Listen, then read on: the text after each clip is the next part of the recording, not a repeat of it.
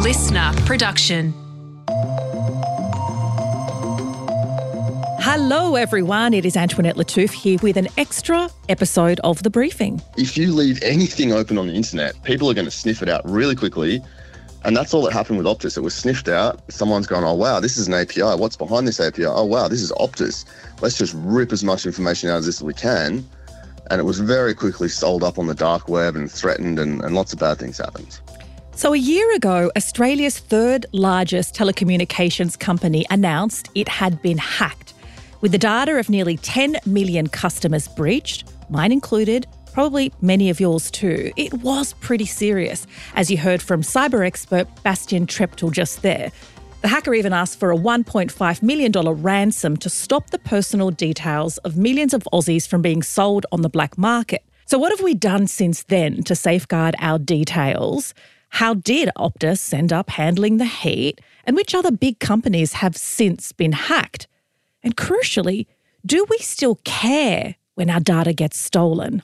I've got listener journalist Michaela Savage here with me. Thanks so much for coming on. So take us back through what happened. Yeah, absolutely. So if we cast our minds back to September 20 last year, that's when the technical team at Optus actually noticed that suspicious activity in their network. The next day, it was identified that the company's systems had in fact been breached. September 22, Optus announced it to the public that they'd been hacked.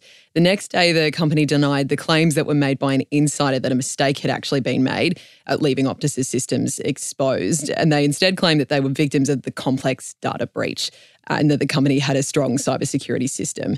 Then on September 24, that was when Optus and the AFP received the reports that the data was actually being sold online. And it's at that point that the ransom demands came through. Yeah, exactly. A user on breach forums posted a ransom note that was demanding that $1.5 million in cryptocurrency, threatening to release the data of 10,000 customers every day that Optus didn't pay the ransom, which the telco didn't do.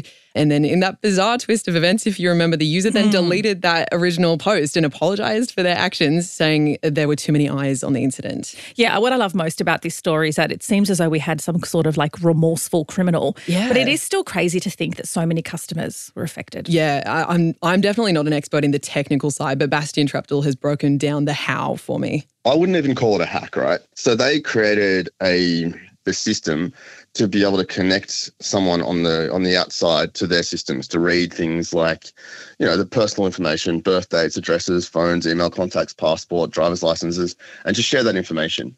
They accidentally made that public.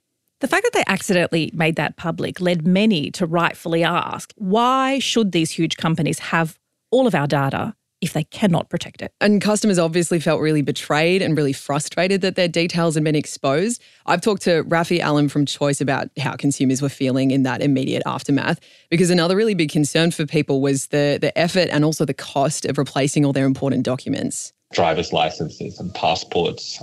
And obviously Optus said that they would pay for many of these replacements, but there was still a bit of confusion around how to do that and whether it would actually happen. And we know some consumers still weren't able to get that replacement reimbursed. Since then, it might have changed. But at the time, there was definitely a lot of concern around that. And we know specifically that it was particularly worrying for consumers who had experienced, were victims or survivors of domestic family violence. Having their data leaked was an actual threat to their safety.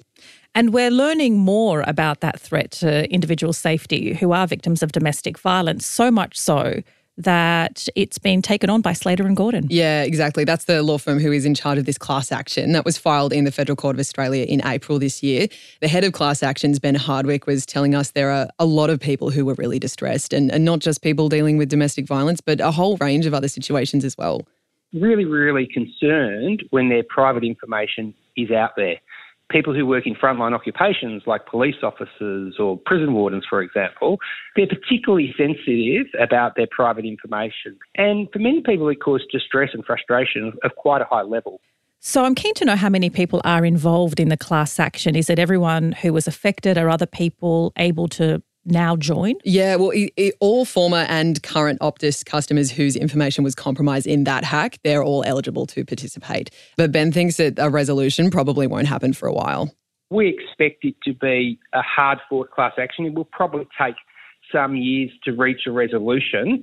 Slater and Gordon has a team of lawyers working very hard to prove the damages claim against Optus, and it's sure to be a long and tough fight. And it's a real wake-up call for companies that hold lots of data that they have an obligation to destroy that data. They're not entitled to hold on to that data forever.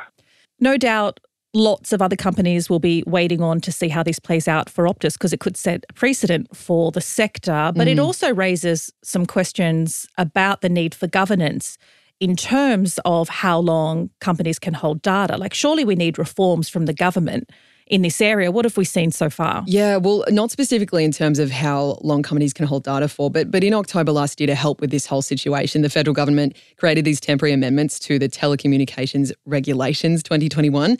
The amendments basically enable telcos to temporarily share select information, which can include like your driver's license, your Medicare, your passport numbers of affected customers, with regulated financial services entities to allow them to monitor the situation and, see when affected customers sort of pop up.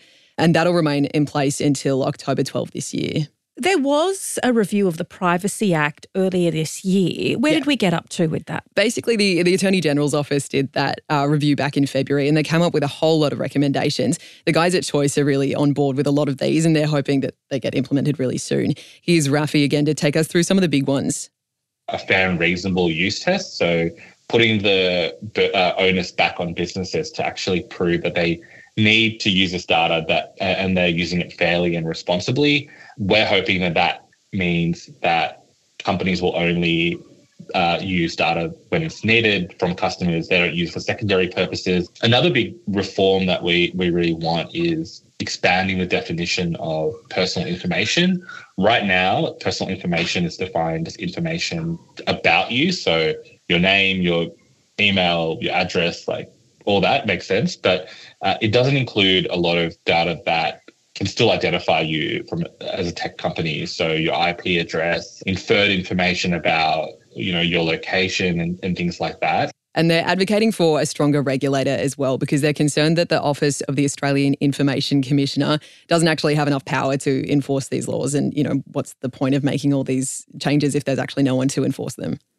It is 12 months on since Optus's hack. Have they come out to say anything or mark it? Because I doubt people are sending them chocolates and flowers to mark the anniversary. Yes, I don't think so. Well, in a statement to us, they say that they've been proactively sharing the learnings from the cyber attack with the government and Australian businesses to help grow community awareness and strengthen protections against cybercrime. They also let us know that a recent study by Brand Finance shows significant recovery in their brand strength, which they say gives us confidence that what we have done has resonated with our customers. Oh, glad you have confidence, Optus. But I do think one of the things that may have led to that confidence is that there have been so many hacks since. Absolutely. Right? Just recently, there's been Dimmicks, Pizza Hut. I've gotten notifications from both.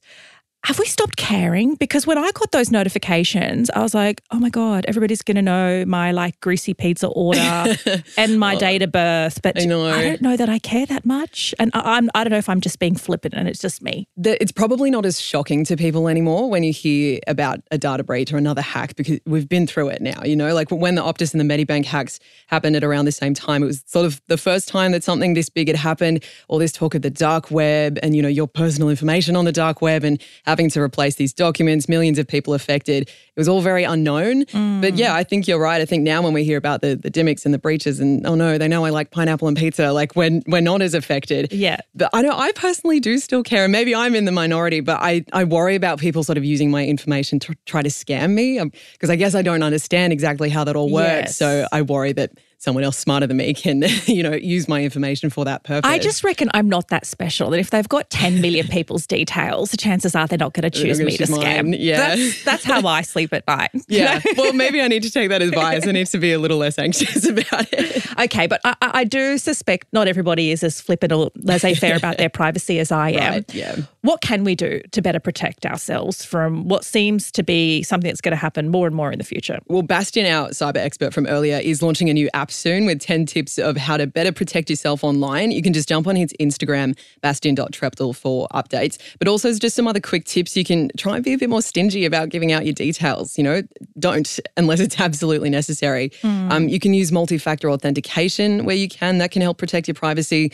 Complex passwords. Don't use the same password for everything. I know that's a trap that I have fallen into before, and a lot of other people do, because it's so hard to remember all the different passwords that you have. You can get a password manager for that too, if that's something that you struggle with.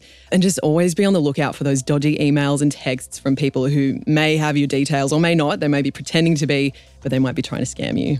All very good tips. So obviously we do have some power and agency in terms of controlling our privacy, but big business and government absolutely need to step up and do better. It is hard work, but it's necessary in a space that is so fast changing. Thanks so much for coming on the podcast. Thanks for having me. And that is all we have time for. Tom and the team will be back in your feed from 6 tomorrow.